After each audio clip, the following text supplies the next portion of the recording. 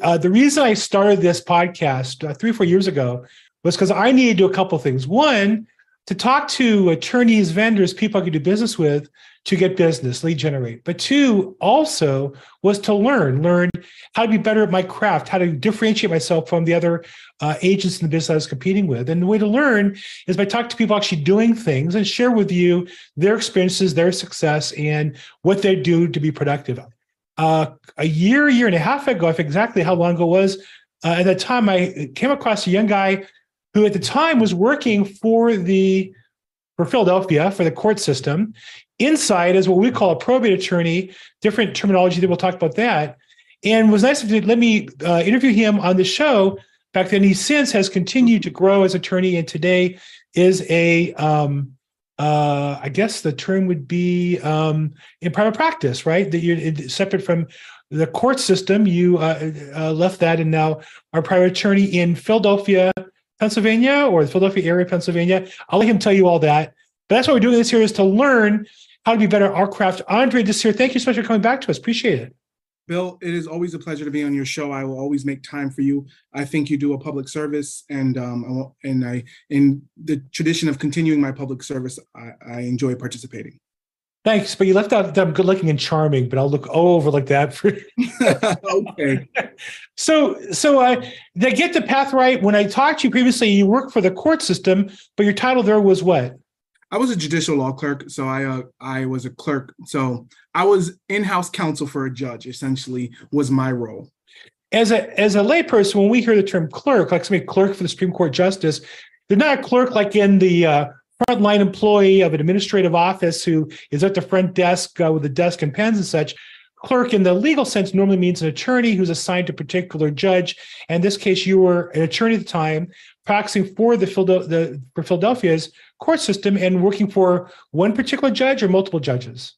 So I had the distinct pleasure of working for multiple judges, and that was a unique position. Typically, clerks only are with, it's a very close relationship. You are drafting their opinions. You get the inside fastball for everyone who plays baseball, so to speak, on how the judge thinks, what they're looking for. And so you typically only work for one judge, but I had worked for two judges because one was retiring, and so they were winding down. So I just happened to, be on board and helping out both judges while I was there. And it was a fantastic experience, both for me as an attorney, but then also me interpersonally, to see how two judges are like polar opposite people and how they approach the law very differently.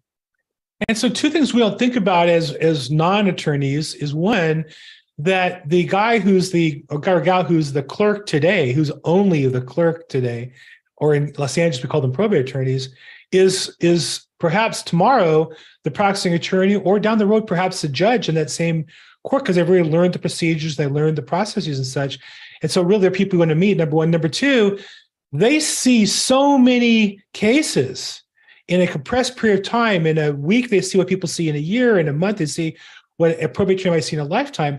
So describe for a little bit for us how being inside the courtroom or behind the scenes, so to speak, helped prepare you to be a private practice attorney. Bill, you hit the nail right on the head. In that year that I had clerked, I roughly around 500 or 600 cases we disposed of.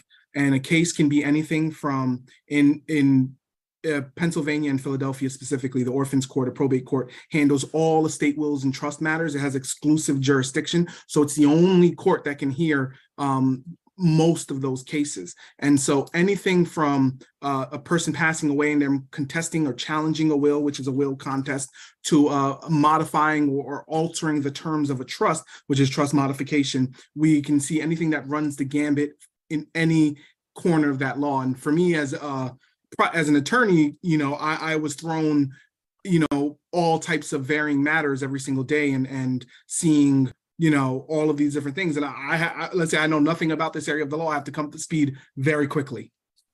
So you covered a lot. Let me just do some quick housekeeping. This is Probate Weekly.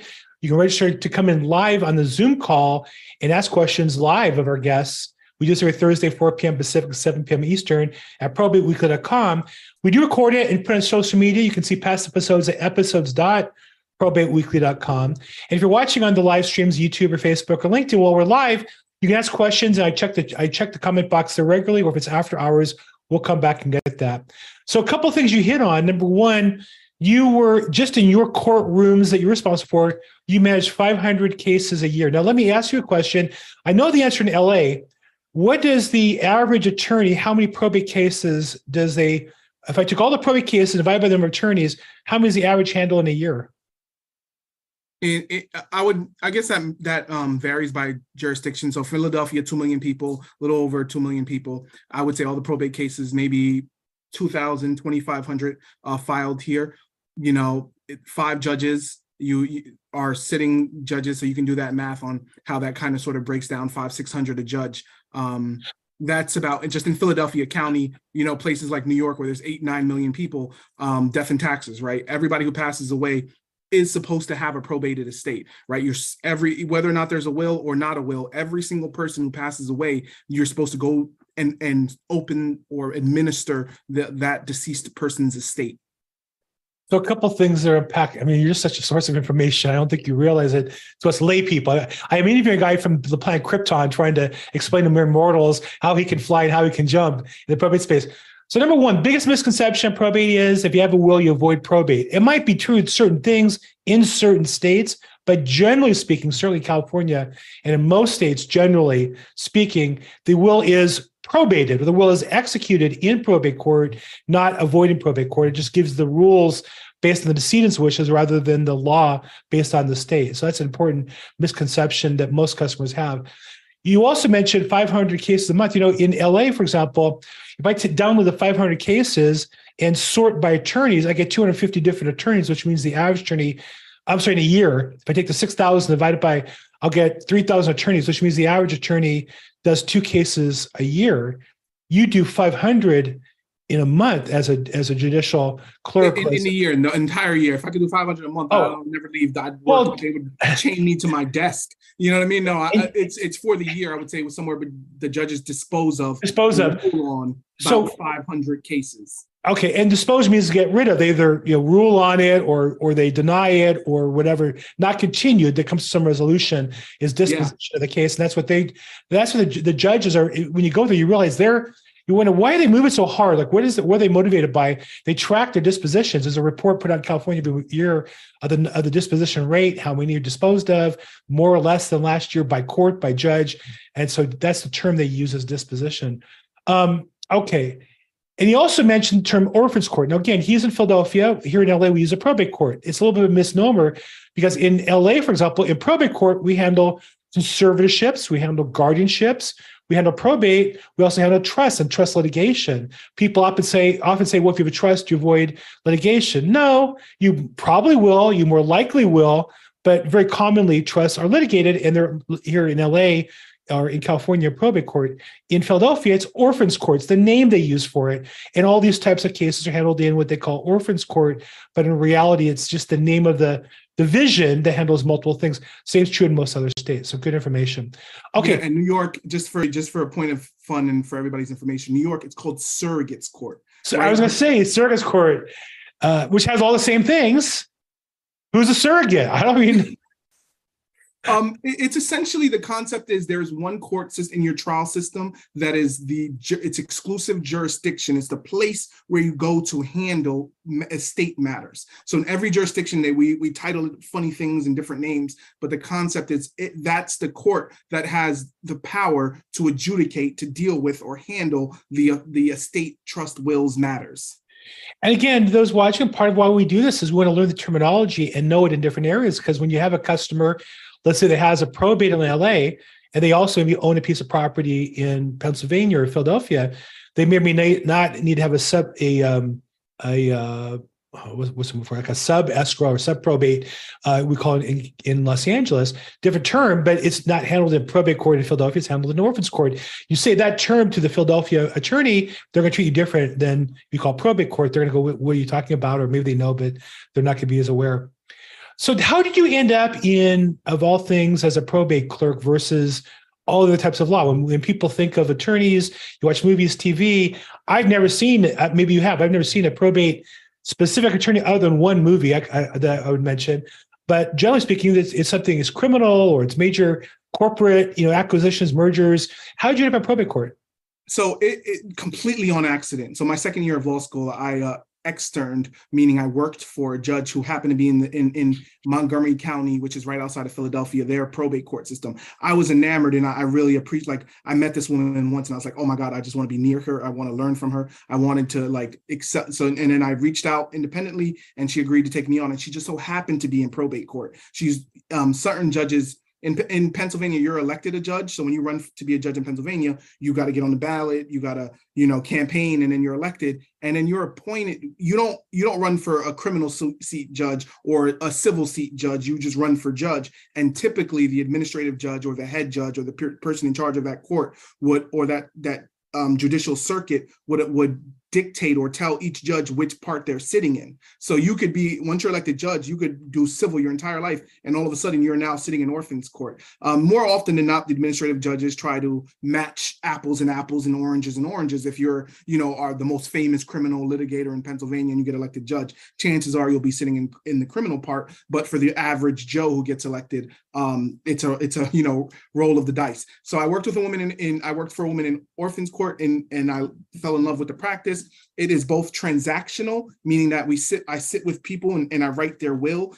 They give me money and I give them a document. That's the transaction. And then it is also litigation. I can go to court and my client can say, this will is a product of undue influence or fraud. We want to challenge it. Then I will litigate. I will go to court and say that, Judge, I need an order from you saying X, Y, and Z. So it's one of the only areas of the law that has both of that transaction and that litigation. So, and then on top of that, here's the kicker, the fun part, it's low stakes. Another area of the law, I did a little bit of crim. My first case when I was barred was a gun possession case. And there's a lot of human misery element. There's a lot of just sadness. There's a lot of high stakes, right? If I get it wrong, someone's going to lose their freedom. In probate and orphans court, in this system, a lot of the effects and things that happen are after the fact. Money sitting in escrow, somebody's passed away, right? So if you mess something up, you can, more often than not, you can rewind it, redo it. The stakes are a little lower than if criminal court, I mess it up, someone's going to prison. So a couple of things, when you said use the word when I was first barred, that means admitted to the bar, not barred from, but it means he got into the bar, just from a terminology point of view. And also just notice how important mentorship is, particularly in law. You're always I find that very common, unlike any other industry where somebody either got into law and or a specialty because of somebody in a relationship that inspired them along the way. You hear those stories all the time from attorneys. It's just part of the business. And then the other thing I would say to go back to, you're just so full of information. You realize it. You talked about the head judge in LA County. I remember when COVID hit. And, in general, I'm not very much respectful of government officials. Just a general rule. It seems like things in LA just don't get done well between the trash and the roads and such. The judge who runs the court in LA was just a stone assassin. He was just so on his game. And again, I encourage any realtor who's serious about learning the probate business, join your local bar as an affiliate if they allow you to. Some do, most do, some don't. And if you get a chance to go online or go in person and see the head judge for the court in LA County, in our case, wow, is that an impressive guy? I don't even know what to say. Just otherworldly smart and command of, because he talked about how many different, I didn't think about all the divisions, all the courts and all the things, and understand how they move people around to try to match them up. So definitely if you have a chance to meet or hear the head judge in your county, that guy is going to be one of the best attorneys you're ever going to hear. And definitely, if you want to learn the business, that's a guy that you want to get a chance to hear from. Andre, I would imagine that if to use your baseball analogy, you would be like the first round draft pick coming out of the orphans court into probate as a business person. I can say that as a professional. Now maybe you have to learn the business of getting customers to choose you or to sign up with you or pay you. That's a business thing. But from a technical point, I would think you'd be like the all-star first round draft pick. Yeah, but of no fault of my own, not because I am particularly skilled or a good attorney, or you're going to get better results from me by happenstance, right? Because I worked for the judges. I know what they're looking for, right? So Okay, if just absorb it. Okay, yeah, maybe. Still, yeah, but like in that sense, so if the chances are in Philadelphia County, there's a it's usually a lottery system on who you get appointed to. But could you imagine if I'm your attorney that you hire and you go before one of the judges that I worked for, right? They're gonna, you know, the odds are in your favor, right? Not necessarily because I'm good, but that those judges know that they've trained me, they've taught me, right? They've showed me what they're looking for, and I'm going to file and do things according to what I think they're looking for. So right. chances are, more likely than not, the outcome is gonna be more favorable for you. Right. I So know. that is again of no happenstance of my skill that I'm the number one draft pick, but just by that, you know, law firms, especially big law firms, they like to hire clerks because number one, it's like, you know, the shiny, they get to show it off. I got this judge's clerk, but additionally, they know their clients fare just a tad bit better. If it's 50-50, the feather goes on that scale just a little bit more if I appear before the judge I worked for. And I think a customer who understands that experience would appreciate that and choose you versus somebody else. It's just a natural. Look, I've been in LA County Court, you know, in front of a couple of judges a few times, and when they recognize me, and I like to think I do a good job, it's a whole different experience. And the guy comes in and doesn't follow the rules, interrupts the judge, argues with the judge. Like, you know, I mean, I've been in court where the guy argues with the judge, and I just take a couple steps away from. I'm like, you're like, I don't know this guy. We didn't come up together. You know, I said hi to him on the way in, but we're just being polite here. I don't know the guy, you know, because you don't argue. You don't. Rule one: don't argue with a judge. Ask questions. Apologize. Ask permission. Please, thank you, Your Honor. Don't argue with the judge. Just rule one on that one. So let's talk about. If I was a real estate agent in Philadelphia, you'd be my new best friend. Where is your practice headed now? What's your plan? Where are you going to be a year from now? Where do you want to be 5 years from now? I've actually accepted a position recently with a company called EP Wealth, which is based in actually California. Right. It's a financial advising firm. So I'm an in-house attorney now for them, advising in their estate wills and trust department. So it's a RIA, which is it's a fiduciary kind of investment advisory firm. So they don't bill or don't collect money from how they churn or they don't get money from selling stocks and bonds on behalf of customers. They get money from doing a good job. The more money they make for the clients, the more money they make for themselves. They're considered fiduciaries. So I work in-house for them on some of their estate, making sure all of the matters are kind of tied up. And this is a new job, just started it recently. So I'm excited to see what this goes. Congratulations. Do they do professional fiduciary work? Do they act as fiduciaries in assets, real estate, and those kinds of things in the handling estates? They do. And to everyone listening out here, one of the things that I'm learning now is how connectors are important, right? I feel they have a lot of opportunity to connect, and a lot of the clients are like looking for people, and I'm in a position because of the fiduciary and also the trusted relationship to refer them, right? And I'm going to refer the clients that I've now have a wide access to the people who are in my network that I know and that I know do good work, right? So when that client's like, oh, I need a real estate, we got to sell this property because it's messing up our trust or all these other reasons, I'm like, oh, yep, I got a guy. I know a guy, and it's because I've maintained a good relationship. I know that I can put my reputation in their hands because they're going to value my customer and do right by them. So in this position, unlike my other one, I see the value in networks and having people that you work with. It's so very important. Now, the company you work for, you mentioned, is based in California, though I think you do business in other states. You're in Philadelphia, in Pennsylvania. How important is a specialist in particular counties within the state? Meaning, I'm an attorney in Pennsylvania, but I'm in Harrisburg or I'm in Pittsburgh. How different is that if you're giving somebody to do work, whether it be maybe not full-on litigation, but contesting, objection, and such in orphans court? So when you think about your attorneys and the rules that they're bound by, there's the rule of professional conduct, right? So like my rules of ethics, I have to, if one of the ones that everybody knows, if they make a offer to my client, I have to verbally tell my client about that offer. I can't decide that it's a bad offer. I'm just not going to tell my client. That's one of the big rules of ethics, but there's a whole list of them that we're under. Then there's the Pennsylvania rules of civil procedure, right? So these are the rules of how all cases should be handled. Then there are the local rules, right? Which are jurisdiction or county dependent. Each local rule is different. So there's some counties in Pennsylvania, no e-filing, no online filing. You want to probate a will, you got to walk into that office and physically hand them that document. Philadelphia is one of the counties that has e-filing. I want to probate a will in Philadelphia. I can file it online. I never have to leave my house, right? And just right then, I've shown you a difference in a local rule that affects a practice. I don't got to get in my car. I don't got to drive. I don't got to put gas in, so on and so forth, right? So local rules are just one of the 4 or 5 different rules that attorneys have to like make sure we fit that square hole into the round peg.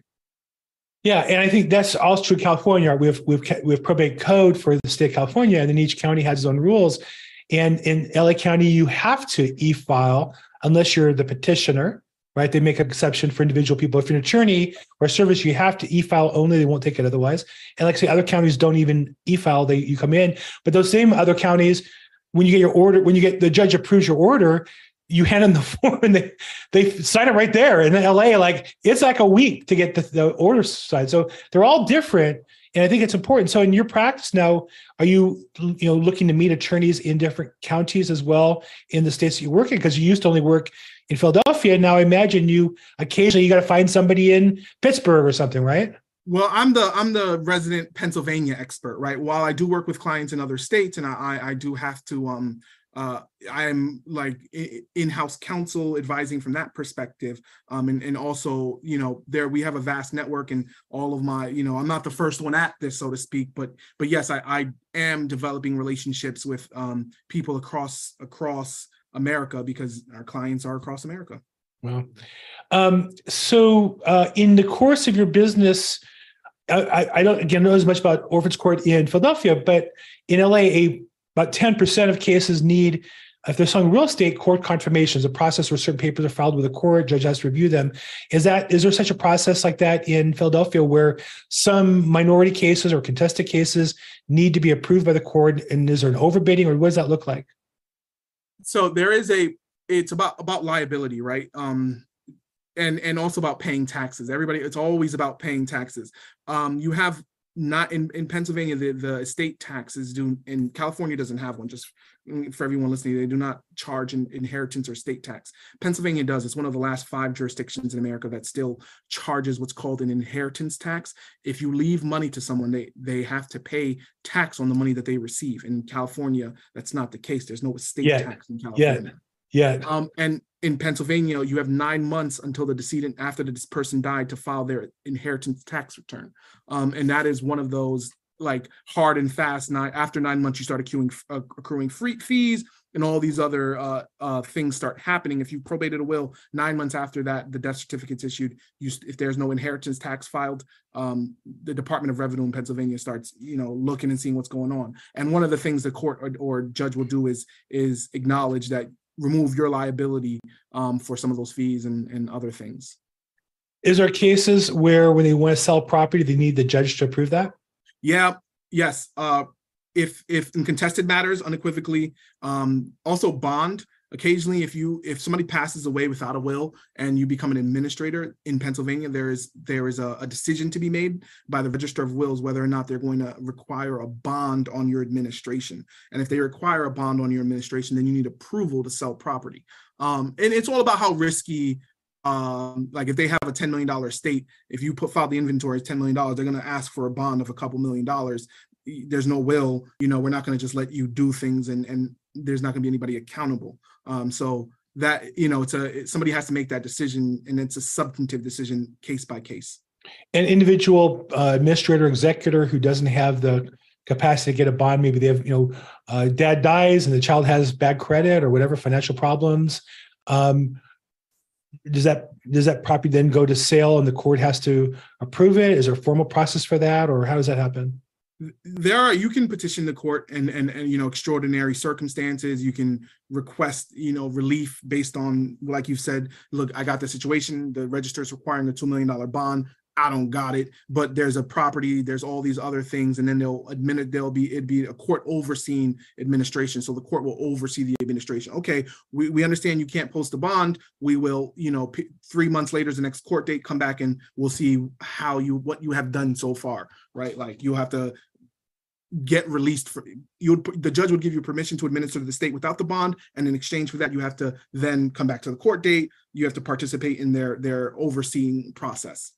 And can you describe the overseeing process? What does that look like? In California, we really, the only thing you do is when you want to sell property, you have to publish.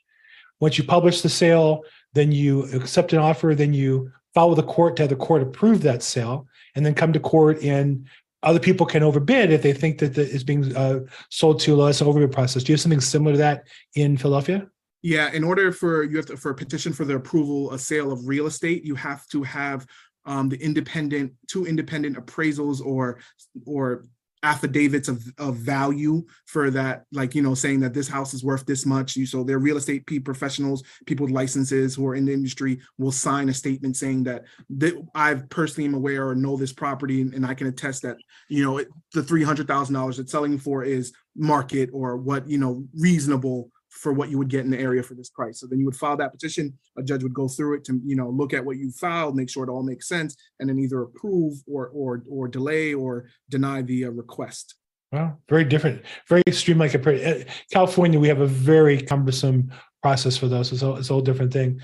So in the course of your business, do you come across real estate investors and real estate agents who are involved in matters in the orphans court? And how would you describe the ones that are effective and most professional that you might encourage people to learn from? What would you say are common characteristics of those people? Documentation, right? People who document are very good. Record keeping is it's lights out, right? Everything that you do, you should document it. You can't have too much information, right? You can have too little information, but you can't have too much information. What I mean by that is, if you're going to change the locks on the property, if you're going to get the locks changed, right? Document who the locksmith company was, the time they came, the time they did the right. It was X, Y, and Z. Locksmith came. They came February 28th. You're right. It cost $76, right? Joe Locksmith was the person who did it, right? That is, the really good ones, the good real estate agents, the people who participate in this process, are the ones who keep meticulous notes and records and provide evidence when the people who need it can readily access it. If I'm as an attorney handling a case and I want to get a petition to approve the sale of real estate, and I'm jamming in all of this information, the judge on the other side sees that I've operated in good faith. I've tried to act in good faith, and I think those behaviors and actions go a long way when you can document and show that I've hired cleaners and I even called or consulted with 3-4 of them to make sure I was getting the best price, that I wasn't spending somebody else's money frivolously. Those are the individuals I think that excel and other attorneys seek out and try to partner with, because they know they're going to get a good service from them. And I think that something I learned, my father was an attorney, and I used to clerk when I was in high school and college, kind of part-time for them. And what I learned was that attorneys check out other attorneys' filings to learn, because it's public, right? You file something, it's not copywritten, it's the opposite, it's public information. And so if somebody has a practice of listing off 10 or 20 things, so when I started in probate real estate, I would watch the filings and see what the best attorneys were doing and say, oh, wow, they made notes of all the things they did on the property. They had a checklist. Well, I have all that in my system. I can just print out that report and attach it. And I think, when a judge sees that you're meticulous and that you are conscientious, they're going to kind of look for something else. And I can tell you, I'm sure tell me this is your experience. When the judge discovers one thing done wrong, they pull out their pencil, sharpen it, and look for something else, because they figure if you did that wrong, if you're a little sloppy there's probably something else here that I'm missing I need to pay attention to.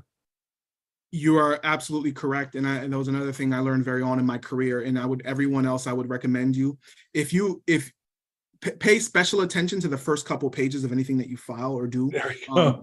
Those, right? Make sure those are pristine, because then you get the benefit of the doubt later on, right? If I'm reading something and in the first page is a typo, like you said, I'm putting my glasses on, I'm strapping in, because there's gonna, I know that this was sloppily done, right? And it's not to say that we all don't make errors or mistakes, but one of the things that really good lawyers do is that our mistakes come at the end after you've read 10 pages of pristine stuff. It's funny you say, I had a disagreement with a paralegal the other day in California. We have a form called a notice of proposed action. So on a full authority, when you want to sell the property, you have to give notice to anybody who gets noticed that, and I did a video on this on my YouTube channel today, if you're interested.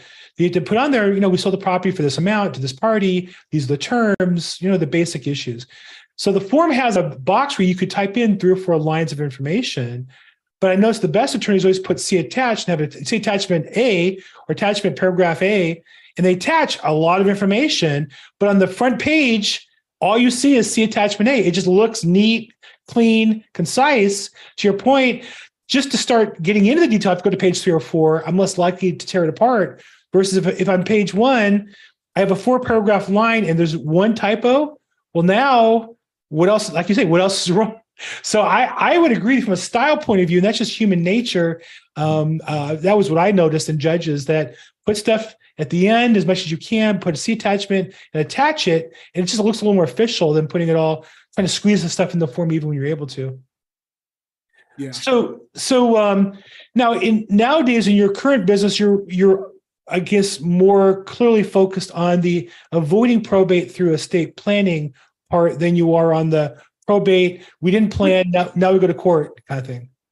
Yeah, and it's a really interesting position to be in, because having spent so much time in the court, I love probate, right? Like I feel like, and the rest of America and the world is like, everybody's like, probate's the worst. We got to avoid this, and I'm like, no, probate is great, right? Like I just view it differently, and I get that a lot of people, it's a tough time. Someone's passed away. It's a lot of papers and filings, right? But from my perspective, you get to kind of dive into somebody's life, right? A little bit. You get to see how your loved one or the person that you're handling with, how they lived, what they did. You get to look through their files, right? And not just like doing it, surreptitiously, but you get to do it with court approval, and as the appointed administrator, it's your duty to, marshal the assets and to administer their estate. And there's, I don't know, I would be proud to administer my parents' estate, right? To settle and wind down their affairs. So it's just an interesting, but you are right though. I and a lot of other attorneys are advocating a lot of these processes to avoid probate by any means necessary, or limit the impact that probate has. Because I know in California, there's something called the Hegstead petition, which is kind of like it's a de minimis estate. There's not a lot going on. We could wrap this up with a tiny little bow in one little court order. It ends the entire administration of a decedent's estate.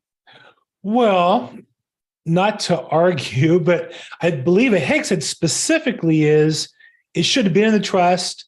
It was the intention to be in the trust, but it was left out. Yeah, it's a little more than a limited estate. It's that one question: can we treat it as though it was in the estate or not? And then if you can, now the trust documents are in effect, and if not, and this is so common for everybody on the call, every real estate agent. It's so common. I have a lead right now I'm working on where I sent the documents to the attorney, and he kind of freaked out when I showed it to him, because this person set up a very expensive trust. They hired a very expensive trust attorney who did all kinds of documents and minimal other trusts and different family members, but she refinanced her house and she deeded out of the trust. And then she deeded it back in, but it wasn't insured, meaning the challenge of that we deed out is you deed it back in. Well, now the title company is going to say, well, that's nice, and you deeded it, but how do we know the deed is legitimate? We want to take a look at those documents and go in detail. And so it's one of those things where I always say, you can deed whatever you want. It doesn't mean the title company is going to accept it, and it doesn't mean they're going to insure it. You might go to court and get a judge to say you're right.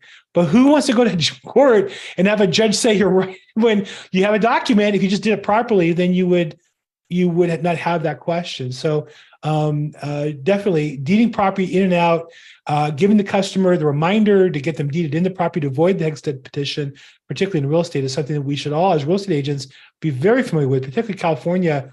California gives you a free pass, kind of like if you forgot to put it back, the Hegstead petition is, oh, we forgot, can we put it back in? Most states don't allow that. Do you have something similar in Pennsylvania? No, I haven't heard of any state that allows it in California. So there's the Declaratory Judgments Act. So judges have wide ability to do things, like they can, their authority is extensive and expansive, right? So I worked for probate court, and we put people in prison, like, for contempt of court, warrants were issued, people were put in prison on the judge's order, right? Like a completely different area than criminal law, but because they were in contempt of court and they that is a crime, they were imprisoned, right? And I only bring that to say that the judges could reform trust. They can put things in trust, put things out of trust. But how you had a case that determined the ability to do that. The Hegstead case was the case that allowed that to do that. Our jurisprudence or our law hasn't developed that kind of system that came out of a case. There was a case that created this avenue and this thing that you can now do. Whereas in here in Pennsylvania and Philadelphia, you would have to, it's like a one-off. You would come and ask the judge for to use their discretion and their broad powers to do the thing that you want them to do. Right. And I think the thing I try to tell people is a judge can pretty much do whatever they want. That doesn't mean they won't get it returned. Doesn't mean that you can't appeal and win or force him to change his mind. But 99% of the time, the judge can pretty much do. People say, well, will the judge approve this? I don't know. So we're going to find out together. Exactly. And I was going to say, is that your experience? There must have been times that you're in court or hear decisions like you don't know which way it's going to go either. Like you see, routinely he allows it and the next day he doesn't, or she routinely doesn't allow that. And all of a sudden they allow it. I mean, what's up with that? They're human beings, I guess. Yeah, exactly. And even as a practicing attorney, multiple times, like I would spend hours on something. I'm like, I know I got this right. I'm 100% like and then there's something that I overlooked or misthought, and like, yep, it was wrong. Or in the other way, sometimes I'll file something I had no faith that I was gonna like. It's like this is a toss up. It go either way, and then it goes in my favor, and I'm like, okay, well, yep, there it was. We all serve at the mercy, and there is no that it's a fool's errand trying to assume you know what the judge is going to do. Yeah. And I think for real estate investors and real estate agents like me, when people go to court for hearings to get approval, you cannot assume it's going to be approved. You just don't know until it's done. And that's why it's so dramatic. That's why it's so powerful. It's why I love this game, because I want all the odds in my favor to get my customers' documents approved or pleadings approved. Because if the judge goes, well, I don't like this, let's come back in 60 days, 90 days, like 90 days till you get the property, the buyer is going to walk, and who knows what happens to interest rates. And COVID happened that way, where I had a bunch of pending escrows and COVID shows up. So if you were continued in that time period, it cost you a lot of money depending on who you were. Deals canceled, people lost money and such.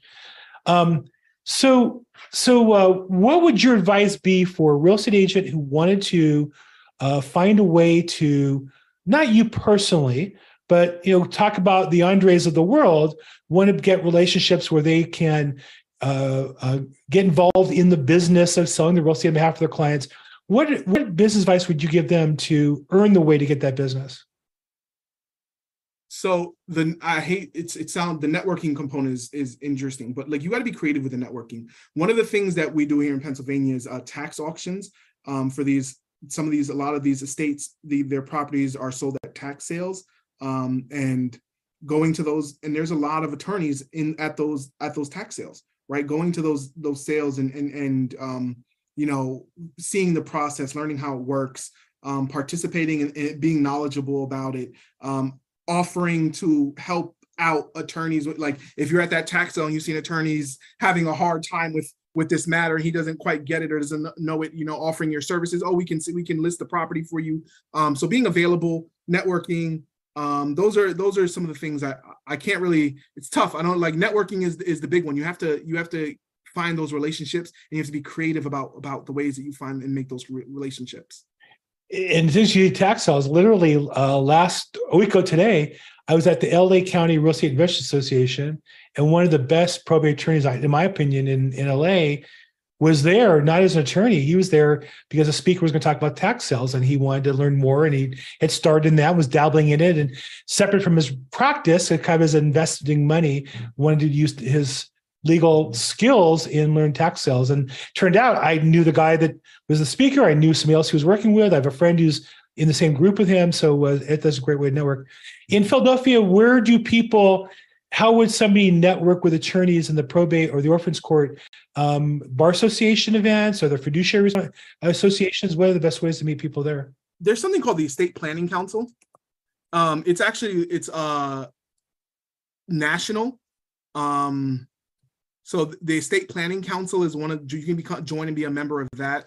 They have events that I would recommend that people go to. It's one of the, I think good, everybody there is for the same reason, the same purpose. They're all estate planning individual. So they have a national group called the Council, and every annually or biannually, there's a giant event held down in Florida. So that would be one of my recommendations is joining your, like, this is estate planning council, your state's version of that. So they have that here in LA, and I know they also have it in Long Beach in particular. And then you mentioned, I think it was Orlando, it was just a couple of months ago that they have, I think in May or April of a year, big event, a National State Planning Council. And I know a lot of the national vendors go there as well. So good. Okay, good. Hey, other questions? If you're watching online, we have the streamed on YouTube, Facebook. Feel free to put questions in the chat, and I'll get to them for you as well. And if, of course, you're watching the Zoom, raise your hand, put a question in the chat box. I'll call you in. I enjoy my time with Andre, so I'm sorry I kind of got a little caught up here. Do you recommend any particular book to read for investors or real estate agents? Are you involved? Do you do any real estate investing yourself? No, but I have been to a couple closings, participated in some of the review process, making sure chain of title is one of the, learning title is an invaluable skill, because so often, more than not, people overlook making sure the chain of title and title is correct. Deeds are public information. You can go down to your recorder of deeds office, pay a couple dollars, and start and looking back into how property was titled and making sure it was titled correctly, because there tangled title in Pennsylvania and Philadelphia specifically, it's one of the biggest and hardest issues is tangled title, and getting people to untangle those titles. It's an invaluable skill, and I don't know any book particularly that can teach you it, but I would devote a lot of time in that particular area, because if you can become skilled at learning to identify issues with title and can save people the headache of going to getting ready to close, and all of a sudden it's like, wait a minute, there's an issue with this title. It was deeded to this person, but there's a missing deed somewhere in the middle. If you could be that person that saves everyone time, energy, and effort because you know title, you'll be a hero. So a couple of tips. I'm always looking. I do have a title representative I work with. I've changed companies here recently, and if you're a title rep, I'd love to talk to you about that. But one thing I know is as soon as I get a listing, I order the prelim right away and take a look at it, because oftentimes there's a missing deed, and you want to get started on that earlier rather than later, or get the court to address it earlier rather than later. So I always tell people your title problem. Your title is a problem, probate's a solution. So if you have an issue, bring it to me and I'll try to help you solve the problem. Also, here's another thing too. This is another one of those like tidbits or things that people really understanding the difference between legal title and equitable title. Legal title is the perfection of recording a deed, having legal title to the property. So if someone passed away and they left the property to someone else by will 30 years ago, and that person that passed away still is the legal title owner, but the person they left it to is the equitable owner, meaning the person who owns it in equity. So really understanding that there's a difference between owning something in equity, meaning that I have a right to this thing, versus I have perfected my legal title to the thing. If you can really separate those two things in your head, it will make moving and understanding the real estate aspect, you pay dividends if you can really understand those two concepts. I have a case right now, a listing where mom and dad had a child from another marriage, and intended, apparently, or at least said verbally, he wanted to disinherit her and wanted everything to go to the daughter from his second marriage, but he never put that in writing. So even though he passes away, and then later the mother passes away, but I guess when he passes away at that moment, his heir, in California at least, half that goes to the daughter from the prior marriage. And so even though the mother had a will and she wanted everything to go, she didn't. And you might have said, well, she's the wife, she inherits. Well, not in California, the way the law is set up. And had she right away, perhaps had a trust, had him write a will, had probated it, took the full title, then she would be able to do what she wants with it. But as a result, half of it goes to the other daughter, and it just creates strife and legal fees, and unfortunately doesn't work out for anybody's benefit. I don't think you do currently probate administration. Your current job, you're doing more legal in-house counsel stuff. I'm in-house counsel. In-house counsel. So, and I know you've done some private practice. are you done with that, or is that tabled for now? Or I mean, it's never tabled. Like, you know what I mean? I just the other day I did a will clinic, Will for Heroes clinic the other day for Philadelphia VIP. It's a nonprofit thing. So just the other day I was sitting down writing wills for people for free, right? You know, it's never done. what are things that a more common probate attorney does, or maybe you do, that somebody outside can assist you with? So, for example, as a real estate agent, I'll go to attorney and say, listen, you have a estate, you have a car you need to sell, I can help you with the junking of the cars. You have junk out services, cleaning services, antiques. What are some of the things that most commonly you come across or seen come across? In the administration process, the junking out is a big one, right? The cleaning out of properties are a big one that, you know, I charge $250, $300 an hour. If I'm doing administration, right? Me showing up to clean out a property, it's going to cost $1,000, $2,000 for 3 hours to clean out a property, to make sure that it is prepared for to be listed for sale, that the house can be appraised, because there's not a whole bunch of junk stopping the appraiser from getting to interesting or necessary components in the house. Right. So that is right. Having the attorney participate and do that is not cost effective, right? Having a real estate agent, having someone else participate that I can hire, you know, at a more cost effective rate to effectuate the junk out of properties. Also parking and having, sometimes cars need to be put places, right? You know, there's garages and you can pay those fees, but, you know, having access or knowing those connections and networks to house things is also a very important administrative task that I frequently find myself Googling, you know, where's the best like storage unit for this, you know, in this area, so to speak. So that is another thing I find from an administrative area task point. Appraising items, right? So connecting, if you ever have jewelry or artwork or specific items, and knowing that having connections and connectors to people who can value items for you, you know, rather than trying to figure it out yourself. A lot of this is like DIY, do it yourself. I gotta, you know, when doing administration, I have to make sure that I'm getting full value for the beneficiaries, and that can be if I have no idea about paintings, right? Like, I'm not an art expert. I don't know that this painting is worth $5,000. So if I try to sell it at a garage sale for $50, I'm doing my client a disservice. So, you know, growing your network, making sure you have a vast array of individuals with different skill sets around you. Do you ever get involved in errors research? At some point in California, you have to make a good faith effort to look for errors. We didn't find any others. In certainly more complicated cases. Do you ever get involved with vendors that do error research? Is that a service that you're involved with? So in Pennsylvania, you have to do a good faith investigation as well. And ours is, you know, do a good faith investigation. So private investigators are a report from a licensed private investigator goes a long way in the Pennsylvania court system, right? So making sure you know some PIs, right? Like, or if you are a PI, right, connecting with attorneys that do probate would be a good idea, because, you know, occasionally we're like you said, an error search needs to be done, or we need to demonstrate a good faith effort, which isn't just a Google LexisNexis search, right? I have to hire a private investigator to do their thing, right? You know, so yes, I do get involved with it, and knowing a good, like, I know one really good private investigator, expensive, but like if it's a big enough case and I know I need to track somebody down, I'm hiring them. They're getting my money. Right. I know in some jurisdictions, they do require like one or two websites that you check. They call that good faith. Others, you know, it's the discretion of the judge. You write out what you did, and the judge looks at that and says, sounds reasonable or not reasonable. And again, that gets down to your personal relationship.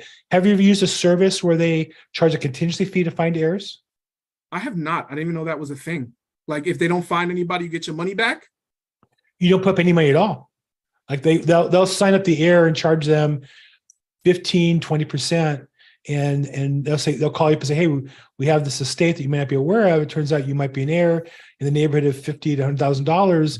If you're interested, we can put it together for it. We charge whatever their percentage is, and then they they get a document to get a percentage of that estate. So that's the thing. You can pay people up front. Bill, you're teaching me something.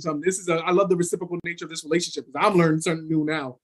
Well, as different markets are different, I notice, and some attorneys think that's predatory, 15-20% sounds like a lot. On the other hand, if you called me and told me that I have $1 million, coming from some long loss that I was aware of, fine, take 20%. Thank you. I'll pay 25%. I pay referral fees 25% in real estate. So 20% fee for me would be well worth it. So just different.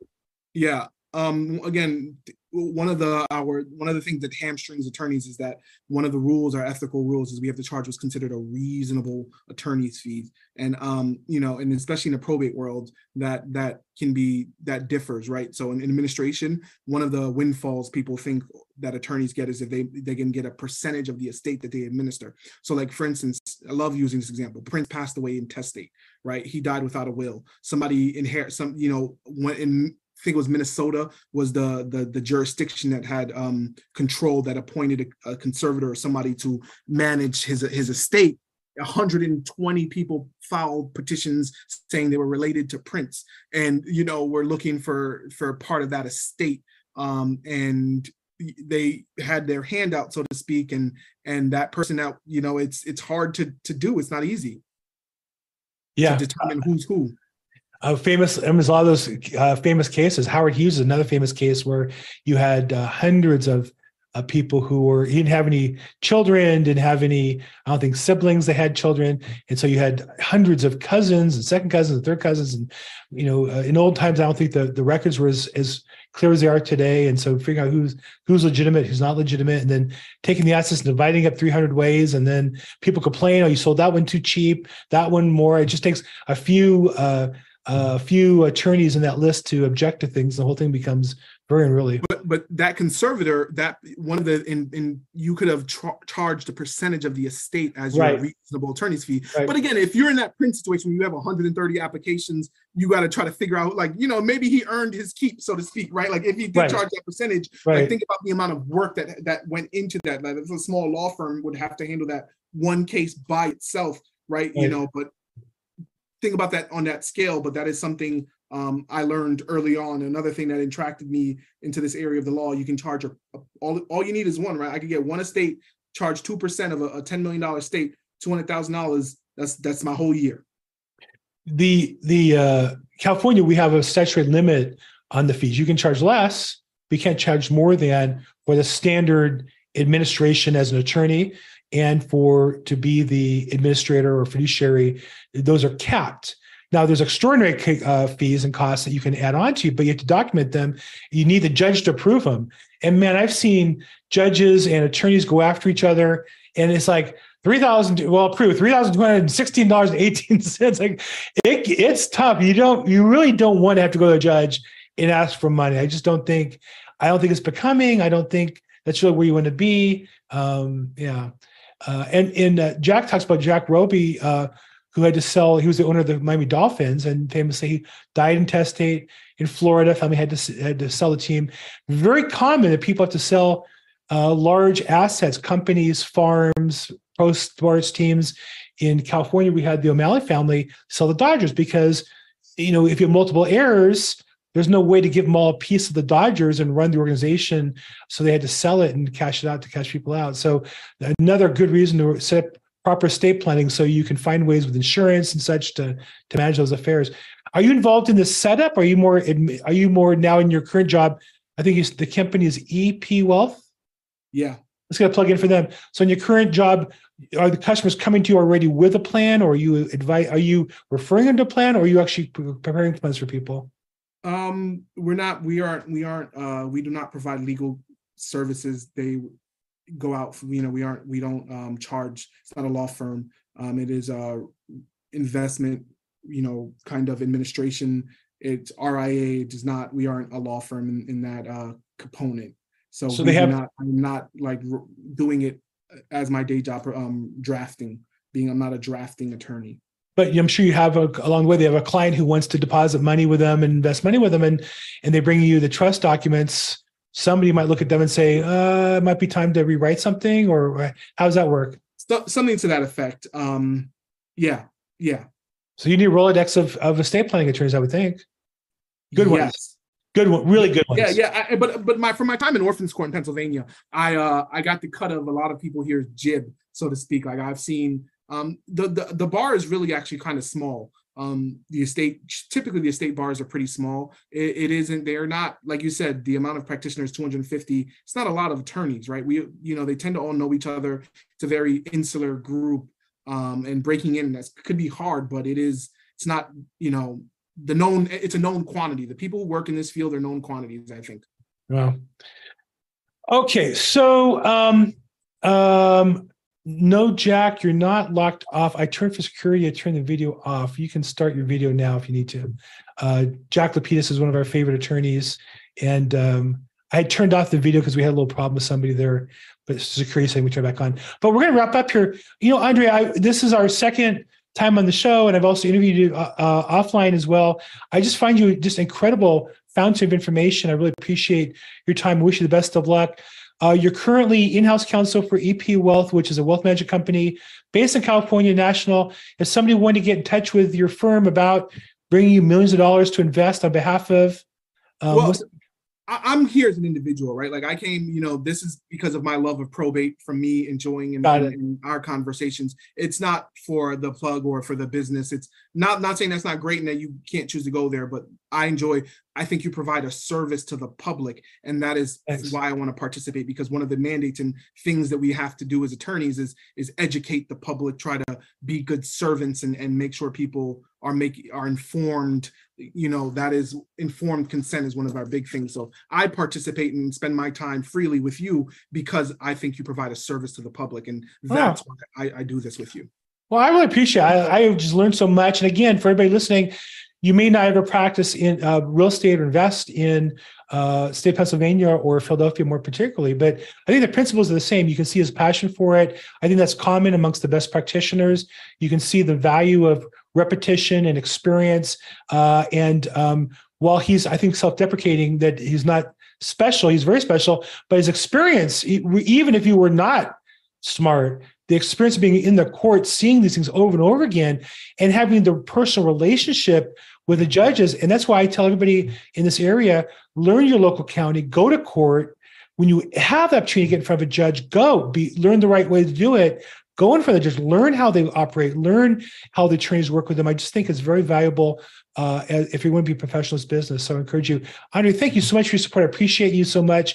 Continued success. And we'll have you back next year. We'll get your latest update, hopefully, on your career, and more importantly, updates you have for us on being better in our practice. So thank you so much. All right, Bill, you have a lovely day. And for the rest of you, again, thank you for joining us in Probate Weekly. We do this every Thursday, 4 p.m. Pacific, 7 p.m. Eastern. You can register, come in live on the Zoom call, usually if people want to participate. This was a little different topic than we normally do, but I thought it was, I learned a ton. Hope you did too. If you want to see past episodes, you go to episodes.probateweekly.com, and that takes you to my YouTube channel and past episodes. If you want to reach out to me personally, I'm at Bill Gross EXP in social media. Call, text, or email me. We also have a Facebook group for anybody who comes on this program, is interested in continuing the conversation. Go to Facebook. We have a group called Probate Weekly. We have, let me see if I can share the screen here. We have over 2,700, last I checked, 2,700 members in the group. And we post content, ask questions, look for referrals. Love to have you participate there and see you regularly here. If you like this, please like it, subscribe, come back again. If I can help you, thank you so much. Make today your best day ever. Thank you, everybody.